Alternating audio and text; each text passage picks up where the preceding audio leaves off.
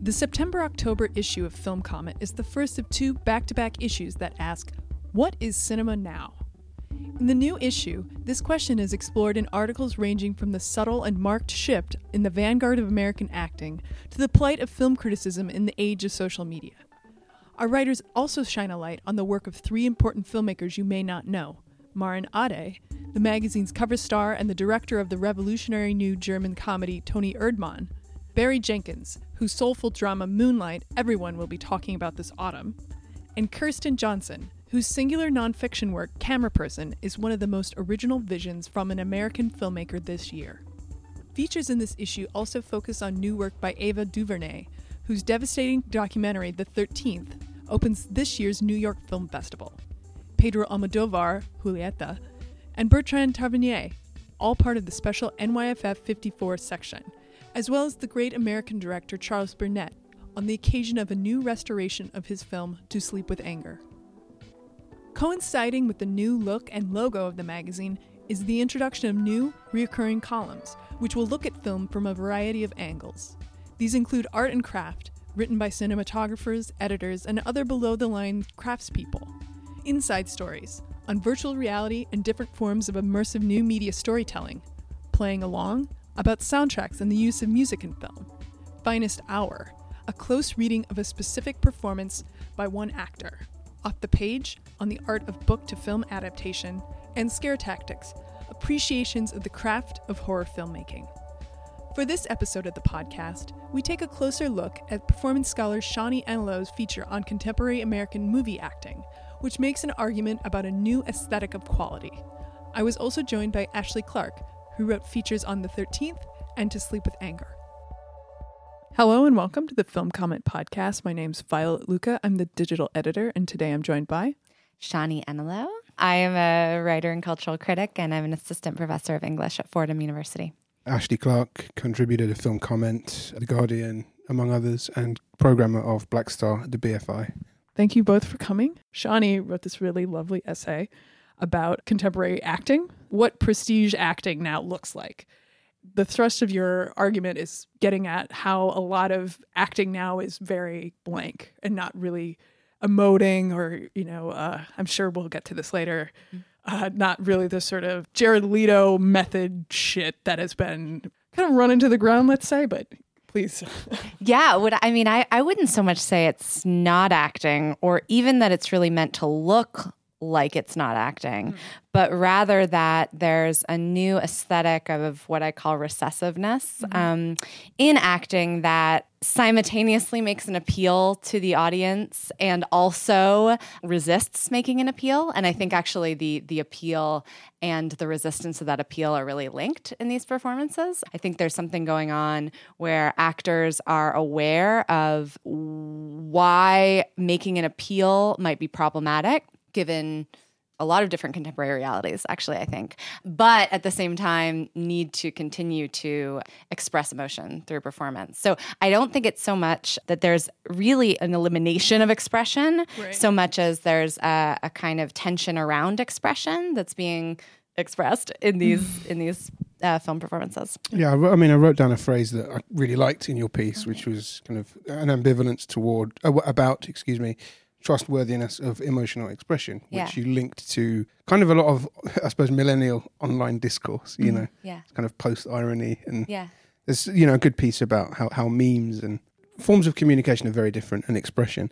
I'm going to start completely off-brand by talking about TV in the Film Comment podcast with something like Mr. Robot, which is anchored by the performance of Rami Malek. Yeah. And this TV show is like hyper now. Yeah. It integrates things that are happening into the narrative. It seems to be kind of last minute rewrites. So, you've got kind of, NSA, Snowden stuff kind of comes into it. And it's anchored around a performance which is incredibly effective, but it's incredibly one note. And the guy his face doesn't really move. He just looks scared or terrified for the whole thing. And a lot of the work is actually done via voiceover. And I think it's incredible to have a leading performance that offers so little and yet is still so gripping. And that was something that kind of popped into my mind when I was reading your piece. Yeah. I don't watch that show, but his physicality seems totally perfect because he has those giant eyes that are like, it's such a cliche shot where it's like somebody's looking at a screen, but if you have a face like that, it almost becomes compelling as opposed to anyone else just sort of like looking at a screen reading text. But anyway. His eyes are incredible, and the way he's framed and his posture, he's kind of ramrod straight, hardly moves. Very tense. Very tense. Yeah.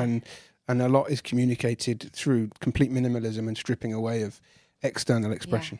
Yeah, it's so interesting, right? Because, I mean, that's a great example because I've only seen a few episodes of that show, but from what I understand, it is a lot about surveillance, right? Different kinds of digital surveillance and how that affects our emotional lives, right? Is sort of, from what I gather, is one of the key themes of the show. So I think that's totally germane to what I'm talking about, right? I think where it differs is there's not so much a sense that emotion itself is something to be avoided, but rather that there's a tension around the relationship between the performance of that emotion in a legible way for an outside observer and a communication of that emotion that goes on in other ways. That these performers are communicating emotion is extremely effective.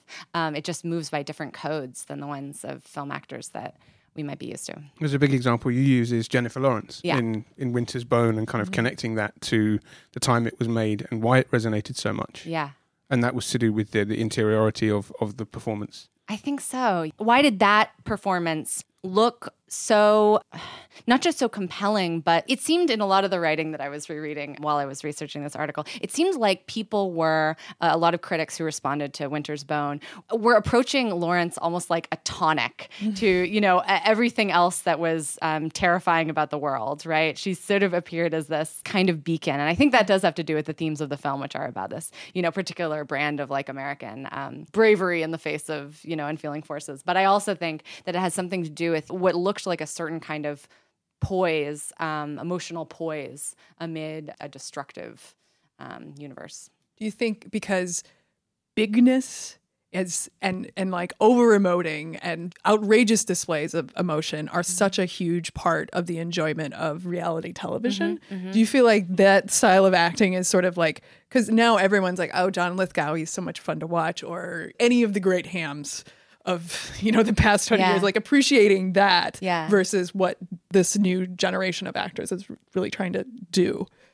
Yeah. So is your question, do those two things go together? Yeah. I think they do. I think they do. And of course, there's been so much ink spilled and so much said about the effect of reality TV on how we understand behavior. But I think that even more important for what I'm talking about is the ways that certain displays of emotion come to look not just fake, but corny or low class, or, you know, the opposite of prestige, right? To use the word that you use in describing these actors and these performances. So like what looks like quality to us in acting, I think has really changed. And I think that is related to a class coding of reality TV, you know, and the ways that emotional display looks to us. I was watching Portrait of Jason the other day, which is one of the, you know, it's kind of proto-reality TV in a way, in that his whole performance is, there's so many layers to the performance you strip away. Yeah. There's a bit right at the end where he gets really histrionic and upset about something, and you hear Shelley Clark off camera saying, cut this shit out. And he just immediately, like the flick of a switch, he's, okay, he's fine again. Yeah. And that kind of one moment, I think, is very relevant to how we all process today reality TV versus supposed projections of authentic depictions of emotion. And it's harder to kind of pick them out. And when you put that in a fictional context, it becomes even more tricky. So that minimalism, I think, is a big part of that because it seems more honest. Yeah. You know, it's really interesting, though, because a lot of these conversations around like fake and real and what looks, you know, true. Blurring the lines. Right, exactly. What looks true. Did you know that documentary blurs the lines? And then, I don't know if you guys have heard about this. Burst into the room. Sigmund Eric. Yes. I don't know if you guys are aware, but a lot of documentary do. Well, right.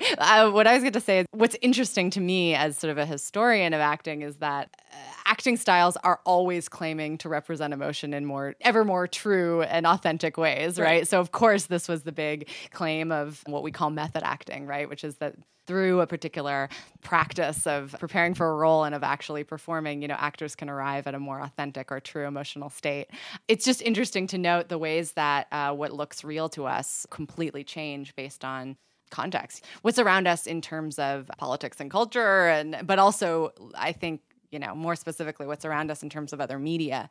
How does particular forms of acting, in this case, right, we're talking about film acting, adjust alongside and in dialogue with other kinds of performance that are prevalent in different forms of media. We're also in the age of kind of turbo parody with Yeah. things like Super Deluxe and super cuts and things like that, where very quickly methods of performance are, become the target of humor, and that can happen overnight. Yeah. So I think maybe certain styles of acting in the past had a longer time to settle because there was not that. Well, that's true of so many things where it's like, to quote Neon Indian, like it's a blogger that assigns a name to a musical movement instead of like an actual group of people getting together now. Chill and, like, Waves, Neon Indian. Yes, exactly. May he reject that title forever. Good old Alan. Anyway, I think also a big change that's happened maybe over the past 40 years. This obviously happened in like classical Hollywood as well, but sort of the turn away from actors actually studying acting, like as opposed to like working through like a casting agency and sort of rising through the ranks that way. Because now, I remember reading an interview with, I think it was James Brooks a few years ago, where he was talking about like, well, I used to be able to talk with actors about where they studied and like what sort of like approach they use. And it's like, now it's like, well, I really didn't, I look hot. So I got cast and then I got cast again and again and again. So. Yeah. And so are you asking about if that's a historical shift that we see? Yeah. I mean, do you think that's sort of impacting this change too in some way, or is it just we're just more aware of this? Right. I mean, that's a good question. There's always been, from what I understand, in American film acting in particular, but also I would say probably in other national cinemas too, attention around professionalization, right? Like, is amateur a better film actor because, she or he will do less and therefore can be better manipulated by the director, et cetera, and of course, famously, new wave directors didn't want to use professional actors, because they found a different form of authenticity could be received by non-professionals. It's interesting to think about this question in terms of the rise and perhaps fall of method acting, because of course method acting came into, or shall we say, method acting came into the public consciousness through the Actors Studio and other training centers where different teachers like Sanford Meisner and Stella Adler were teaching what they understood as a form of realist acting or their acting methods. Those rose to prominence in what's often called the age of the expert, right? So in the 50s, this is when we see not only a rise of professionalization as not limited to traditional disciplines, but the idea that you could professionalize in almost anything that, comes to us from the 50s. And so, of course, being a professional actor becomes important in an age when you're supposed to be a professional anything. It would be interesting. I haven't thought too much about this, but it would be interesting to consider that in light of our new, flexible economy or like freelance culture or like temp culture or whatever you want to call it, gig culture, right? Yeah. The gig economy, and also with like the rise of what some people call immaterial or affective labor. I think that's like really interesting. And that's something I'm working on now, like trying to think about how acting styles change in relation to this new phenomenon of the post-industrial economy, right, where many people have theorized the lines between performing a role and working a job become ever more blurred. Yeah. So that's another way to look at this question of professionalization, which is really fascinating. Absolutely. I mean, it's weird that the gig economy, because anyone can be potentially reviewed for their performance. Now it encourages, it totally changes, or maybe it doesn't totally change the way people interact with each other, because now it's like even we can be reviewed on this podcast. Exactly. Indeed. 5 stars, 0 Hopefully stars. we will be. But it's like really those reviews are so dependent on future income. So it's like in the past, you could be a totally shitty taxi driver and still make it. Now, if you drive an Uber, you have to like offer the mints. You have to, make sure the car is clean. You can't sexually harass whoever you're driving around. Like there are repercussions for your actions in ways that they weren't before, and it changes the interaction. And I mean, this was always sort of prevalent in waitressing or being a waiter in the U.S., but now it's spread, and so it's definitely changing things. And again, like how earnest someone is, what that means is changing. Yeah. I just wanted to go back to the kind of professionalization question. I've been researching the last 10 years, kind of massive boom of black actors from Britain and actors in general from Britain, in fact. It's not just black actors coming to America and taking lots of really kind of major roles in film and television. Look at someone like David Oyelowo, who's played Dr. Martin Luther King. He's played a Civil War soldier. He's played a civil rights preacher in The Help. He's played this incredible range of American historical roles. Yeah. Right. I don't know how Americans feel about that. But a lot of that has to do with this perception and reality of British actors being very well trained, going to RADA, and having that kind of, it comes down to an attitude, and I think a kind of level of preparation that perhaps American actors are said not to possess. And that's something that I find really interesting in terms of actors we see popping up in American cinema. Could you sort of define that difference between method preparation versus like that RADA style preparation? Well, method goes back to psychology, doesn't it? Right. I think some forms of method. I think it's just a kind of a discipline and stage training and a lot of Shakespeare, classical stuff. Yeah. What's really interesting though, actually, is that I've heard that actually at a lot of these British schools, what they are practicing is a form of Stanislavski-based acting, which is, method acting comes from Konstantin Stanislavski. They're all getting really fat, like Robert De Niro. Well, that's punching like walls. That's a bastardization of Stanislavski that has its own interesting history, right? But what I've heard is actually the two systems of training actors used to be really far apart, right? But now have actually become very That's close. Interesting. Yeah. Yeah. So I don't know if it's too glib to say. Is it just Americans' continued fetishization of British people as smarter and better? You get these British people popping up all over the American media. And yeah. I know. do. Okay, so of course there's a lot to say about this in terms of racial politics too, right? Yeah. Because it's not just British actors; it's specifically Black British actors who are playing African Americans. So there's a complicated negotiation no there. opportunities in England. But also so much of that comes back to The Wire, where it's like that really set the tone for like the way that type of space was shot, and like pulling from those same actors again, that same group of actors again and again and again, and the point where I remember turning on the TV and seeing CBS's Sherlock starring Lucy Liu and some British guy, and it was like, is this The Wire? Because they're in the yard and they're talking, and like everyone who was ever on The Wire is in this scene. Like it's really weird. But Sherlock Holmes famously from Baltimore. Yes. And obviously post The Wire, Idris Elba appeared in Luther, and a lot of his core audience was American, had no idea that he was British. So the extent to which a Black British actor can forge their identity on screen and give away so little of themselves is interesting. Absolutely.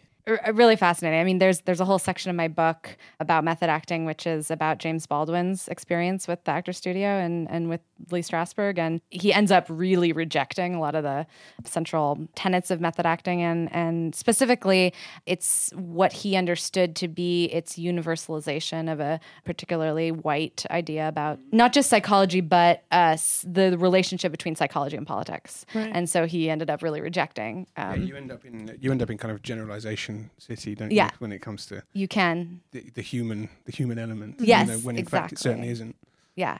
But you a minute ago you mentioned Jared Leto, and if that's how you say his name, and that's how. How do you say his name? Leto. Okay, sorry to interrupt you. Just how this kind of method idea has increasingly kind of commingled with marketing. Absolutely. Mm-hmm. Oh, absolutely. And this kind of bastardized version of authenticity, which if you look at the whole Suicide Squad fiasco. Right. But that's always been there, right? I mean, that gets, James Dean, right? This is a moment in which star magazines are becoming a dominant way that movie studios market their stars, right? And what is in star magazines? But stories about actors' private lives, right? And who they really are. And it's no coincidence that this arrives at the same moment as actors who are actually supposed to be mining their private lives, their inner psyches, for their roles. So I think it's deeply tied to certainly the rise of method acting, or an idea of method acting as a dominant form of film performance is definitely has always been tied to its marketability. Yeah. Yeah. Precisely the same for The Revenant, which is an interesting spin on kind of what you were saying, because frankly, DiCaprio has no time to really act because he's kind of dying out there. So there's a kind of documentary intensity to that film. Obviously, he was rewarded for it, by the Academy finally. But Because that's the only way that we know what's good or bad. Well, precisely. Extreme performance. Yeah, very extreme, but also a very kind of minimal performance because he didn't really have anything to say or... No, because he's reacting against his surroundings. Right. That's what he's playing against. Right. And he has to like somehow outperform the harsh weather around him. So it's like what he's doing has to be somehow bigger than the vast plains of Alaska, you know? Right. But it's also, I mean, couldn't we also see it in the line of a tradition of rewarding actors for extreme physical stress? Oh, totally. Right? Like, but then Charlize Theron, you know? Like sort of this idea that what we actually want from mainstream movie actors is for them to undergo like literal, physical turmoil or transformation, right? But in some way that it has to be physically hard. That we sort of find satisfying to watch. You know, there's a transformation, which is one thing, which is the De Niro thing that I mentioned, or another Oscar winner, Matthew McConaughey for Dallas Buyers Club, or Christian Bale in The Machinist. What unites all of these? Very masculine figures. It seems like a very kind of male kind of thing to do this, and to be rewarded for it too. Although Charlize Theron, Jennifer Aniston, right? We also reward women. Which was the Jennifer Aniston one? Was it Cake? Cake. Yeah. Yes, she got fat for Cake. But she's not even fat though. I know. Like, but that was the way it was, you know.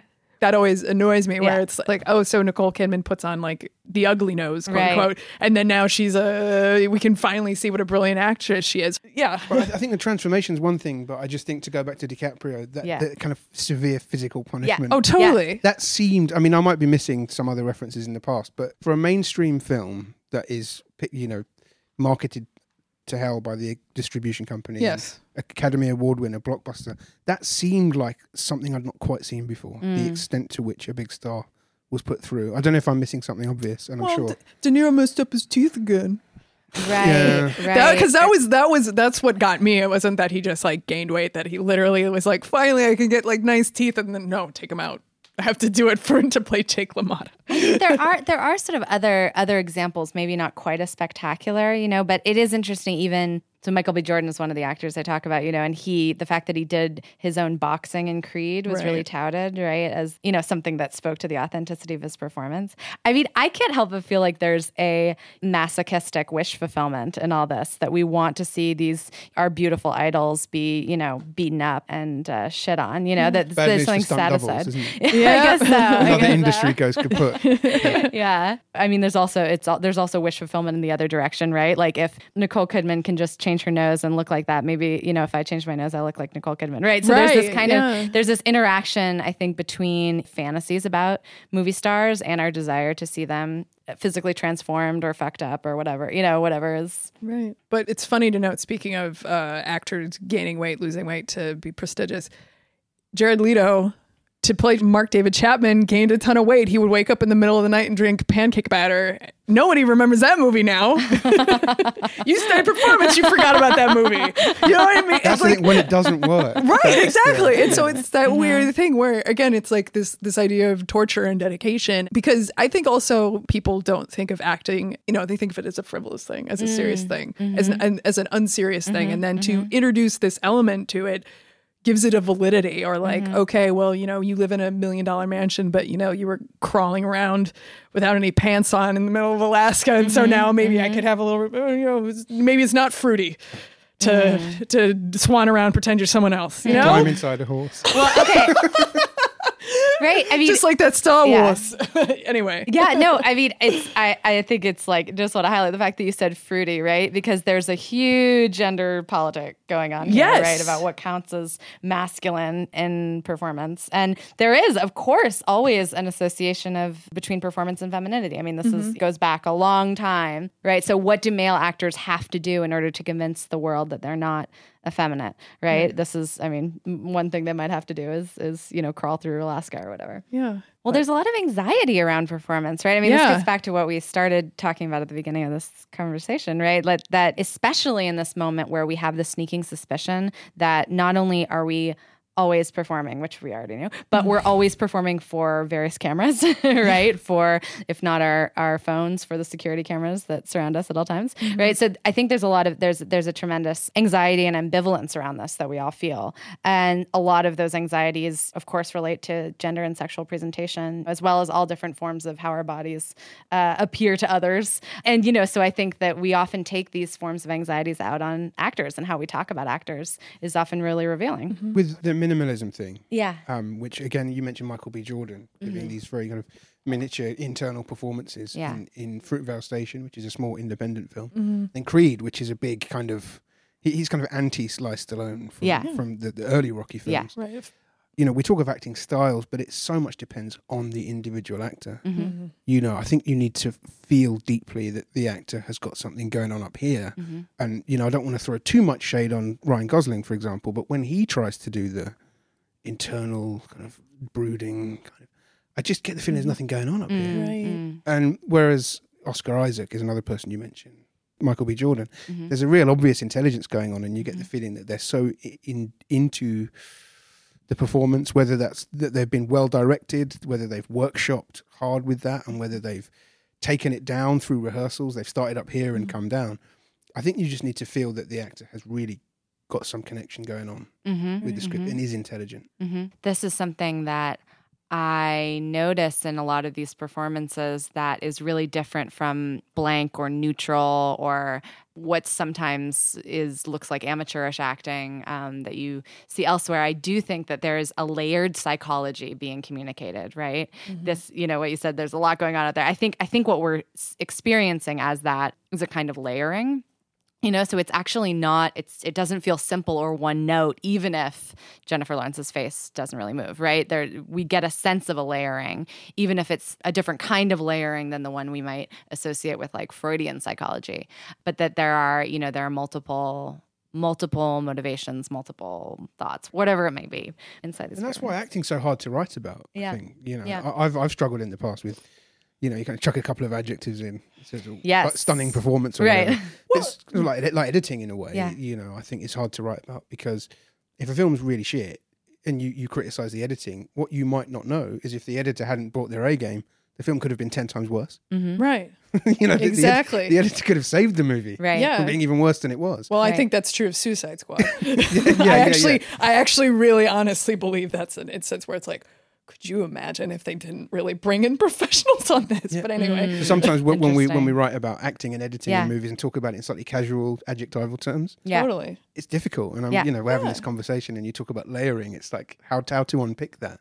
It's really hard. Yeah, it's perhaps even harder to talk about acting than it is to talk about any other part of the film object, right? Because the whole point is that there's no clear line between what we think of as a real life being, interacting in the world, and what we're seeing on the screen. It's very difficult to pick out the aesthetics of acting and to decide what it means to talk about acting in terms of form. These are really challenging things. I mean, what I do sort of not instead, but in light of these challenges, right, is obviously to talk about culture, right? That's why I think it's so important to talk about, the cultural context, right? We started talking about medial others, right? How other forms of performance and other media affect how we're understanding film acting. But all of which is just to say, absolutely, it's incredibly difficult. How do you feel about Adam Driver?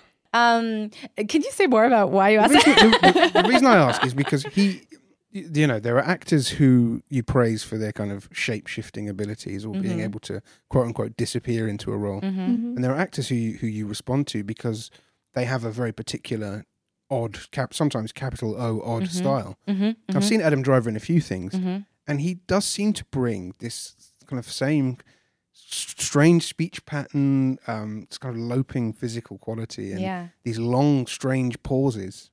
And, there's the old possibly apocryphal story of Christopher Walken. The first thing he does with the script is take out all the punctuation. I get a similar vibe from Adam Driver, and he seems to be someone, he got his start, I believe, in Girls. He seemed very of this moment. And talking about culture, he's somebody who's achieved his stardom through multiple channels, through kind of long, a long-term cable show. and film, and he's done kind of blockbusters and independent films. He's coming up in Patterson, Jim Jarmusch's film.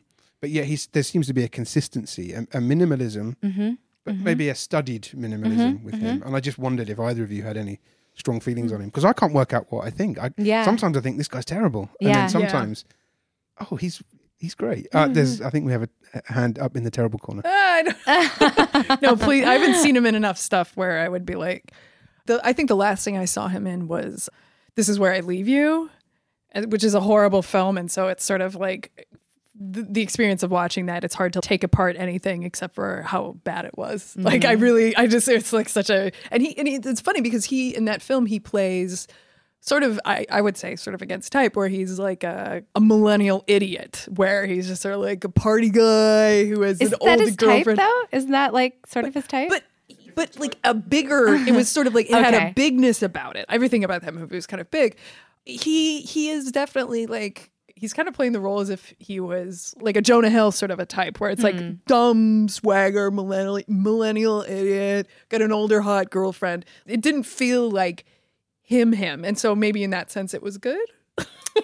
Well, it's really interesting. I mean, with an actor like Adam Driver. So right, when you asked me the question how I feel about Adam Driver, my first instinct is to say, well, what is behind our interest in Adam Driver as a persona, right? And it seems like a lot that's behind it is an idea about millennials, right? Or about his generation, whatever girls represents, what he represents on girls, right? So I think that when we're talking about an actor like that who seems to really personify a certain generational trope or type, a lot of what we're looking at when we watch that person perform is what we might call like intertextual, right? We're like looking at Adam Driver with the knowledge of his character on Girls, with our senses of what that means in the culture, with our ideas about millennials, about the kind of trope that he is personifying for us. You wrote about Kristen Stewart too. Yes, right. She's another one. Yeah, the kind of ultimate millennial star. Yeah, she interests me a lot. I was originally going to write more about her, but then there was that fantastic cover story in the summer issue of Film Comment about her.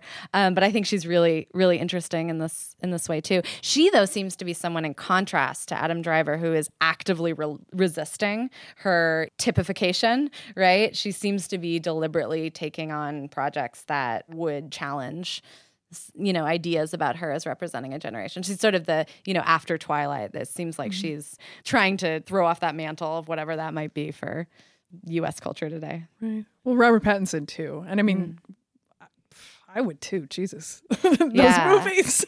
Yeah. That whole franchise is very conservative, but anyway. Yeah. So weird and interesting. I mean, I watched Twilight right around the time I was watching the whole Hunger Games thing. And it's like, them really fascinating, both similar and different in lots of ways.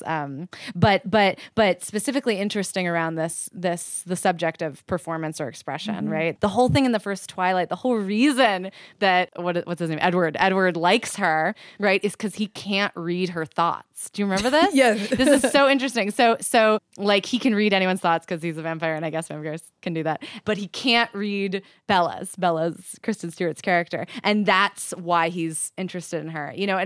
Okay, so it's kind of obvious this could be an allegory for why we like Kristen Stewart in those movies, right? We can't read her thoughts. There's some kind of inscrutability that feels exciting to us and about that. Right. It's nice when other directors kind of see equality in somebody. Yeah.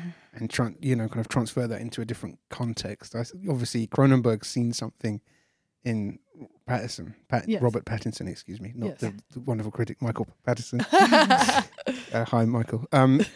In things like Cosmopolis and Maps to the Stars, which I quite liked. No, I loved both of those movies. I think they're both really good films, and I think absolutely. There's this kind of creepiness to him that is so well suited to that authorial style and that inscrutability. Well, I think Cosmopolis and Maps of the Stars they're cousins, or they're like, one is the dark twin of the other, where he's totally perfectly honing in on the financial industry in New York in this bizarro way.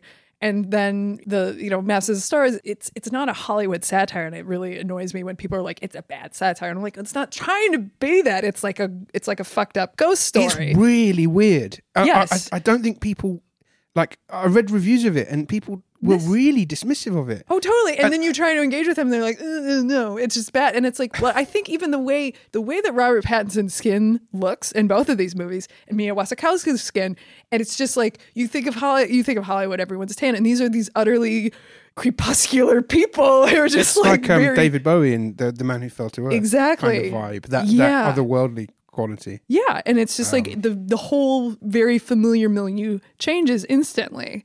With Cosmopolis, it's like there's just something about the way that his limo looks. It looks like he's in a sarcophagus, like he's going down like the river Styx or the river Nile, like he's going to hell. Like, and that's sort of what happens in the film.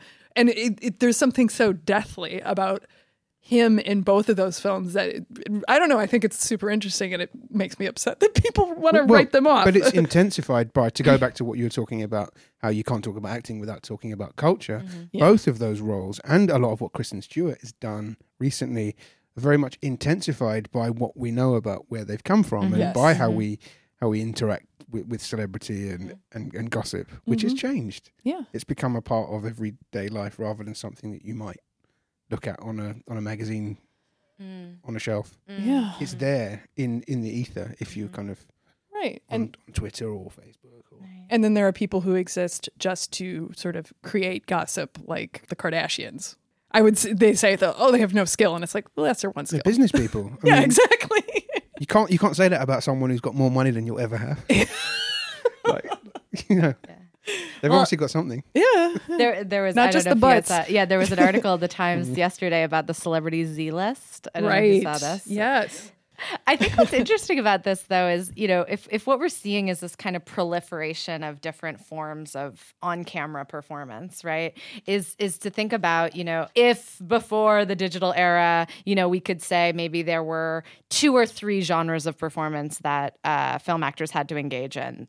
They had to be on screen, of course. They had to be, put on a performance in interviews. And then they also had to, perhaps do this sort of performance of authenticity, like when, I don't know, Marlon Brando would like go to Tahiti and take photos or whatever. There was maybe 3 realms in which they had to construct discrete performance forms. Today, there might be more like 20 because we have this dispersal and proliferation of media. What we have are a whole bunch of different kinds of on-screen performance or on-camera performance that stars have to negotiate in different ways, right? So it's a little bit of a cliche at this point, right, to say that authenticity is dead. We no longer have a self that is separate from how we present that self to the world.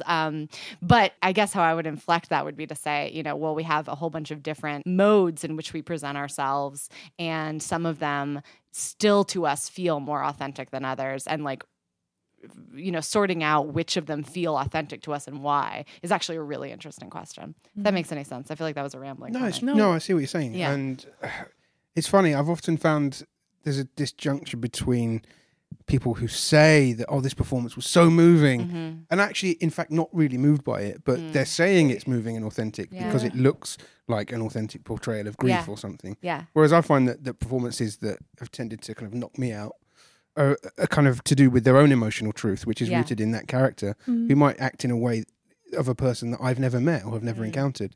So that kind of idea of internal logic of a performance.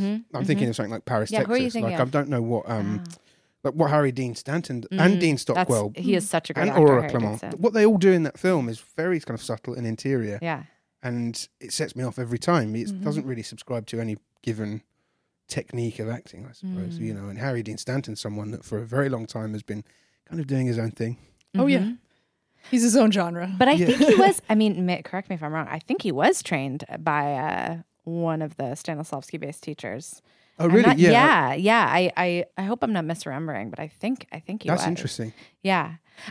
Right. Another just a small point to make about that is, what we think of as the aesthetic of method acting is actually based on a very small number of performers, and the iconization of those performers. I'm probably guilty of being quite lazy in my thinking about that. Yeah. Kind of growing up reading certain magazines that have kind of canonized a certain method group. Yeah. So, you've got your 4 or 5 and you've got your Dustin Hoffman and Larry Olivier and, the kind of marathon man thing. Right, exactly. It's acting, darling, that kind of, that idea. So, it's interesting to hear you say that about Harry Dean Stanton because I had no idea. There's so many actors actually who studied with these teachers, so many actors from that era who we would never associate with the kind of aesthetic we think of as method acting, right? And this really interests me too. This is sort of what my book about method acting deals with a lot is, why do we think about what led to us thinking of method acting as being this certain thing that we now think of it as, right? This extreme performance, extreme transformation, big emotion, right? Like, why do we think of it that way? What led to us seeing it that way? In its original conception, right, the idea was just to have a methodology for training actors, right? And so a lot of what these early method teachers, quote unquote method teachers say is, we're just codifying what great actors have always done. And here is the technique that, that we've developed from Stanislavski's ideas about how to rehearse and train actors for ensemble acting. We've just adapted these for our particular setting, but it wasn't meant to be a whole new aesthetic at all, actually. It was just meant to be good acting, a way of teaching good acting. I suppose it's become one of those words like punk, which has many different meanings to many different people. Yeah. We've talked a lot about drama. I think we haven't talked about comedy at all. That's right. And I've been thinking about kind of what Eddie Murphy does Gene Wilder in The Nutty Professor or Gene Wilder. Yeah. But that idea of, playing multiple different characters in a film and still retaining a core of personality, but embodying 5 or 6 different characters. I think Eddie Murphy's kind of underrated for his later stuff. Everyone talks about, we all know 48 Hours is great and Beverly Hills Cop and so on. But some of the later stuff he's done is still technically incredible, even if the scripts aren't quite up to it, to say the least, in certain cases. But maybe we could talk about comedy a little. Yeah. No, I think talking about different ways that people sort of come through the system and then get spat out into Hollywood and then onto the world at large. Thinking of things like Second City or UCB they have these methodologies for how to build a scene, how to, if this is true, then this is, what else is true. And like the yes-anding and that sort of building a character or the game, or I don't have to get into that, but it is fascinating, like how somebody like Will Ferrell, seeing how his performances have evolved over the years and how his bigness, and I've been thinking of something like Anchorman, where he was very he really latched on to something, this unique, weird style of masculinity, and he just ran with it and deconstructing it while embodying it. Yeah. Love him. Thinking comedy, it's really interesting to think about comedy. One of my favorite actor studio films is Baby Doll. I don't know if you guys have ever seen Baby Doll. So it's a early Elia Kazan, Tennessee Williams collaboration starring Carol Baker, Carl Malden, and Eli Wallach, who are 3, actor studio stalwart actors, who are actually 3 of my favorite actor studio actors from that particular moment. It's a very dark comedy. The psychological style associated with the actor's studio was actually really compelling in a lot of these, I would say less physical, more psychological comedies, if we can call them that. Not the musical kind. Yeah. The wordplay kind. Right. Right. Although, again, it's like Gene Wilder was an early member of the Actors Studio. A lot of actors who you wouldn't think of as partaking in what we think of as a method style did actually train in some version of what we know as method acting. I would also say someone who embodies sort of the aesthetic that you describe in your article, definitely not popular outside of comedies, James Franco, where he is very much like so much of his comedic persona. It's kind of one note, but again, it's very much predicated on like withholding or kind of being too cool. Like I think of him, Freaks and Geeks or they all kind of blur together because he's kind of doing the same thing in all of them. But yeah, it's like he's in on a joke. Oh yeah, that he hasn't told anyone, but he's very amused by it. Yeah, right. And then something like when he's in Spring Breakers, and that performance is hilarious, and it's completely different. Like I think what was the thing that he was? I thought he was really funny in Pineapple Express. This is the end. Oh, this is the end. Yeah. And he's another one of those people who's just the intertextuality of his public persona. Right. It's completely inescapable from seeing him on screen by this point. Yeah. Right. Which is annoying sometimes. Yeah. And then sometimes it really works. Yeah. Right. Shia LaBeouf is on that track too. Do you remember when he did that? When he sat in the Oh, yeah. the cinema downtown. Yeah, of course. And filmed himself. Yeah. That's kind of a... Right. Now these actors sort of want to be performance artists. It's Yeah. interesting. Mm-hmm. Yeah. Mm-hmm. Yeah. Because it was just his face. It was like Yeah. Shirin. It was No. Kiarostami via Shia LaBeouf. One thing that this conversation makes me think about is, from the Middle Ages and even before, right? You can trace the idea that actors are in some way, of course, worthy of being made fun of, like worthy of mockery because they, do this ridiculous thing of acting not themselves. But also that they're sort of like holy fools, right? That actors somehow, have this kind of spiritual knowledge that the rest of us may not possess. And I think that, a lot of the ways that we talk about actors, I think, straddle that line between making fun of them for their pretensions, right? Or their efforts to be less foolish than they are, and also the sort of idea that they have a certain kind of a certain kind of spiritual stature. Very much so. Yeah. There's no doubt that kind of reading around an actor and how they put themselves across has an impact.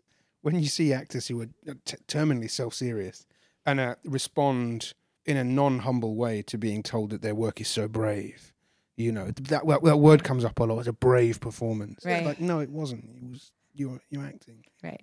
You were on a set. You were on a set. You had a trailer. Do you know what I mean? Like, come on. Yeah. And that's something that kind of comes up over and over again. So I think how actors, portray themselves in public definitely has an impact. Yeah. Definitely. Although, I totally see what you're saying on one hand about, acting not, at least in these mainstream films, not really being what we would call brave. On the other hand, there is, and I actually trained as an actor myself, there is something extremely vulnerable about any kind of performance, even if you're, a star, that I think we should, take account of, right? I mean, all art, of course, has vulnerability built into it. You are putting something out into the world for people to critique, right? But when it's your body, there's an added vulnerability and your emotions and your, expressions. Yeah. And I think, this is maybe one reason why actors often, appear so ridiculous in public, is because there's this kind of insecurity and tension and vulnerability around their putting themselves out there like that. Yeah. And I mean, the freedom with which you can discuss any part of an actor's body, or just what people say about Jonah Hill is appalling to me, but they're not going to stop saying it because he keeps putting himself out there sort of for that abuse. But it's, in many cases it's worth it because whatever, regardless of how much he weighs, he gives a fucking awesome performance. I mean, I didn't like War Dogs, but he still gives a really good performance in that. And it was like, it made something that was fundamentally unbearable a little bit more bearable, But as a one-time child actor. Yes.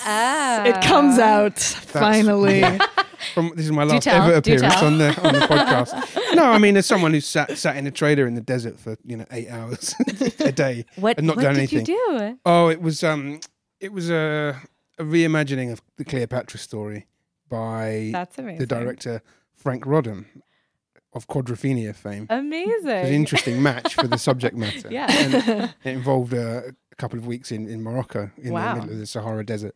This was when I was 13. When you were 13. Wow. I was playing a 12-year-old, so even then I had range. And it was fairly unpleasant, to be honest, for many, many reasons. But again, I think you make very good points about it being, when you're a public figure, putting yourself out there and opening yourself up to scrutiny and potentially alienating a fan base. Like if you've got a very conservative fan base and you decide to do something slightly left field, you could, like that, lose an entire portion of your fan base. But I think sometimes acting is spoken of in such elevated, rarefied terms. Absolutely. And I think the actors I respond to quite well are the ones that publicly, acknowledge that it's not the be-all and end-all.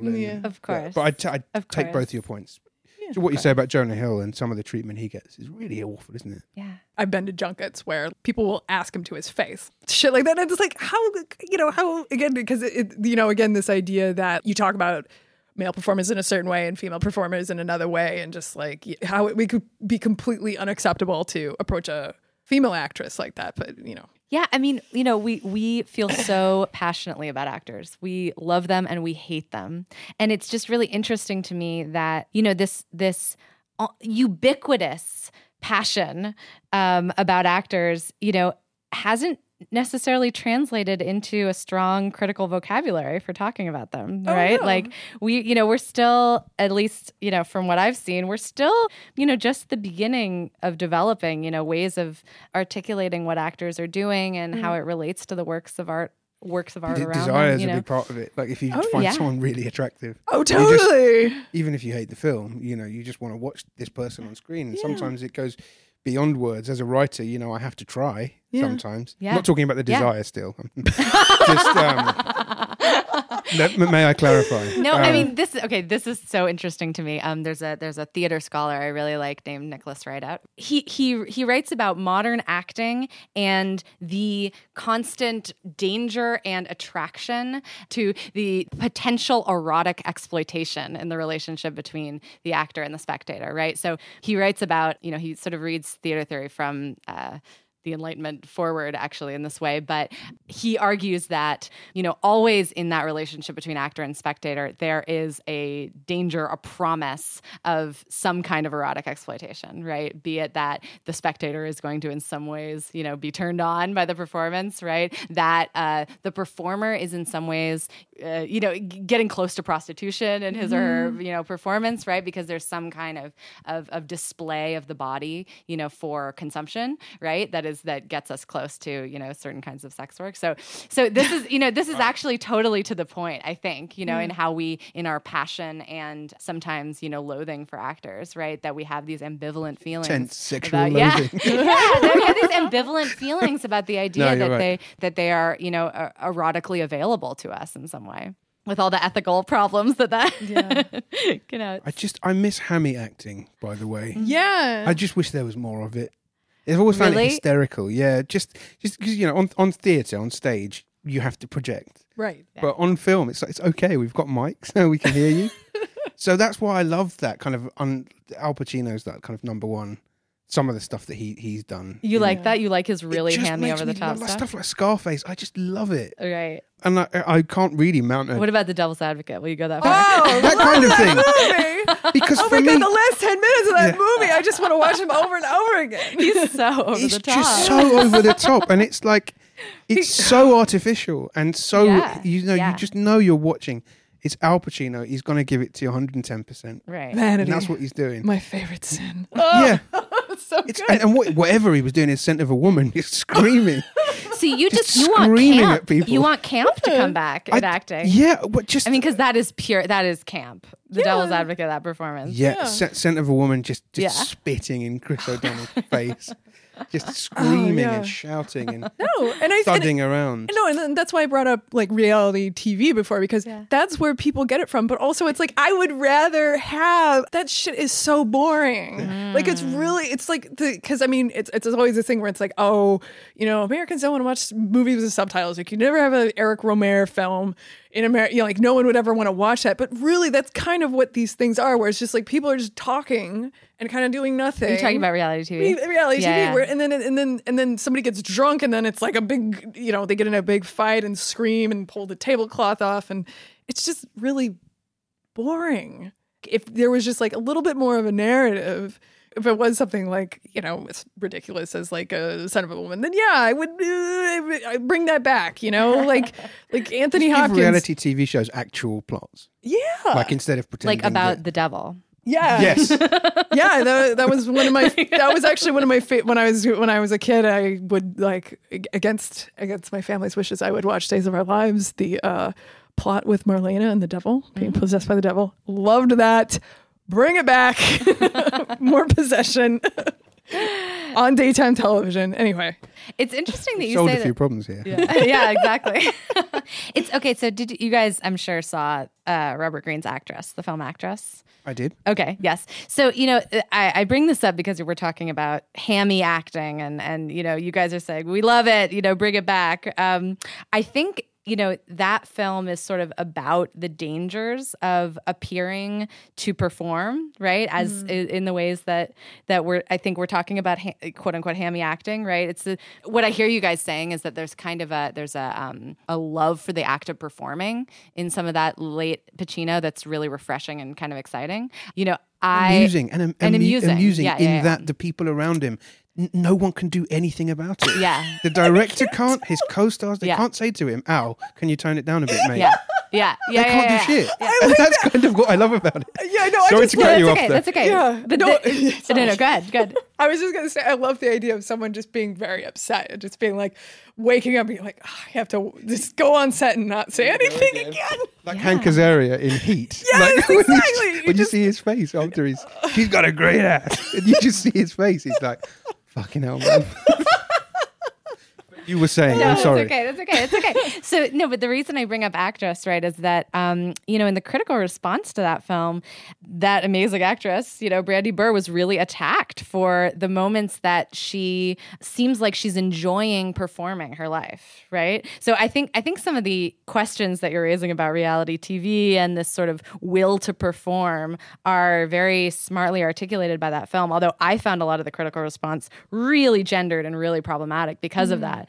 Because what I heard in that was, we want this woman to perform for us, but she can't perform too much. Otherwise she's fake or she's unethical. And that was, some of the things that people were saying. So I think it's interesting, on the one hand, okay, so we love a certain kind of hammy acting, on the other hand, there's once you evince a sort of desire to be seen, you open yourself up to a lot of bile, about that, or ire. And that performance goes down to how you conduct yourself. Unfortunately, on social media, how do you present yourself? You have an online persona, and once you've crafted that persona, if you try and kind of row back on it or change it, whatever, that goes back to the layers thing. Yeah. So it's interesting, with films like Actress, where you're really explicitly tackling that on screen within a framework.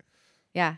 Opening Night, of course, the great Cassavetes film was also about this, right? Yes. Like what, that is, Jenna Rollins' performance in that film is, I read it as being all about, what's allowed of actresses, right? Like how much, how far can they go? How before they take something that is predicated on them being a certain way off the rails, right? And like what happens then? When does like subversion, of a script become a, transformation? And right. It's a really interesting question. I just find it interesting that you guys mentioned Al Pacino, who of course, right, is, yes, it's hammy acting, but it's a certain kind of very masculinist hammy acting. It's not the kind of quote unquote feminine. No, it's not delicate. No. Scarface is not delicate work. No. It also, it reads to us as having, an aggressiveness that we associate with masculinity that I think is one reason why it's palatable to people in as much as it is. I mean, a lot of people hate late Al Pacino because they think he's ridiculous, but it's interesting. Well, sadly, we have to end it there. Oh, but this was wonderful. But before we close, can we each go around and say a film that we saw recently that we liked? I can go first. So I saw Bertrand Bonello's Nocturama, which was, I loved it. I know I feel like everyone else I saw it with it was not into it. I loved it though, because it's just in the way that people sort of want to dismiss Maps to the Stars. It's like not really be a good Hollywood satire. This is a film that it involves a group of young terrorists, but it's really not about terrorism. And I think it's really about, it's about being young and like you do something absolutely, utterly amazing and you can't believe you did it. And then what happens in the time after that? And you see that play out basically in real time. And it has a really superb soundtrack that I just love. I don't know. No one makes movies like Bertrand Bonello. Do you think it's going to be really controversial when it comes out? No. I mean, part of the thing that makes it sort of not about terrorism is that you really don't know what you have a vague sense of what they're protesting against through these bombings, but it's never absolutely 100% clear. But there is a high body count, and I don't know. I don't think it's people should get mad about real things. That's my hot tip for somebody who writes about movies for professionally. Get mad about something else. Forget about it. Hey! I finally saw Nicholas Petzold's Wonderful Phoenix. So to keep it on an acting tip. Yeah, sure. As we say in South London. Both Nina Hoss and Roland Zerfeld, I believe is his name, the two leads who both starred together in Barbara. Just very minimal performances at absolutely no. It was like a poker game, but somehow, dramatic. All kind of as dramatically riveting as that can be. I never knew what was coming from either of the characters. The ending's absolutely perfect, and that was a great example of just gesture and facial expression, total control in concert with a very intelligent script and just great direction. Everything, it didn't seem over-determined or overdone. It felt on a complete knife edge, and that was a lot down to the performance of the two leads. Go see Phoenix, it's great.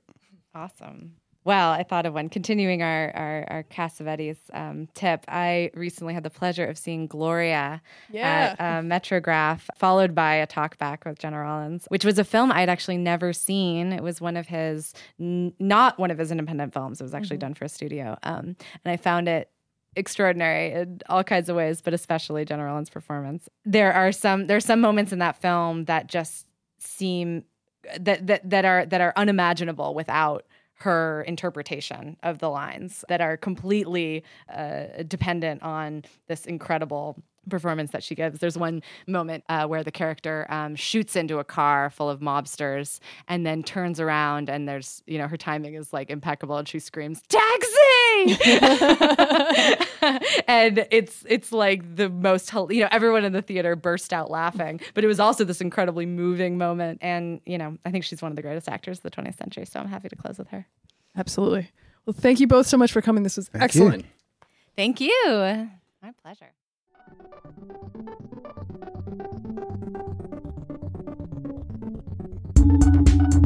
You've been listening to the Film Comment Podcast, produced by Violet Lucca and Nicholas Rapold, and edited by Michael Oatmark. You can subscribe to this podcast on iTunes, Stitcher, or Google Play. Film Comment is a bi-monthly magazine published by the Film Society of Lincoln Center. Since 1962, Film Comment has featured in-depth reviews, critical analysis, and feature coverage of mainstream, art house, and avant-garde filmmaking from around the world. Visit us online at filmcomment.com/subscribe to purchase a digital or print subscription to the magazine. Film Comment, at the heart of film culture for over 50 years.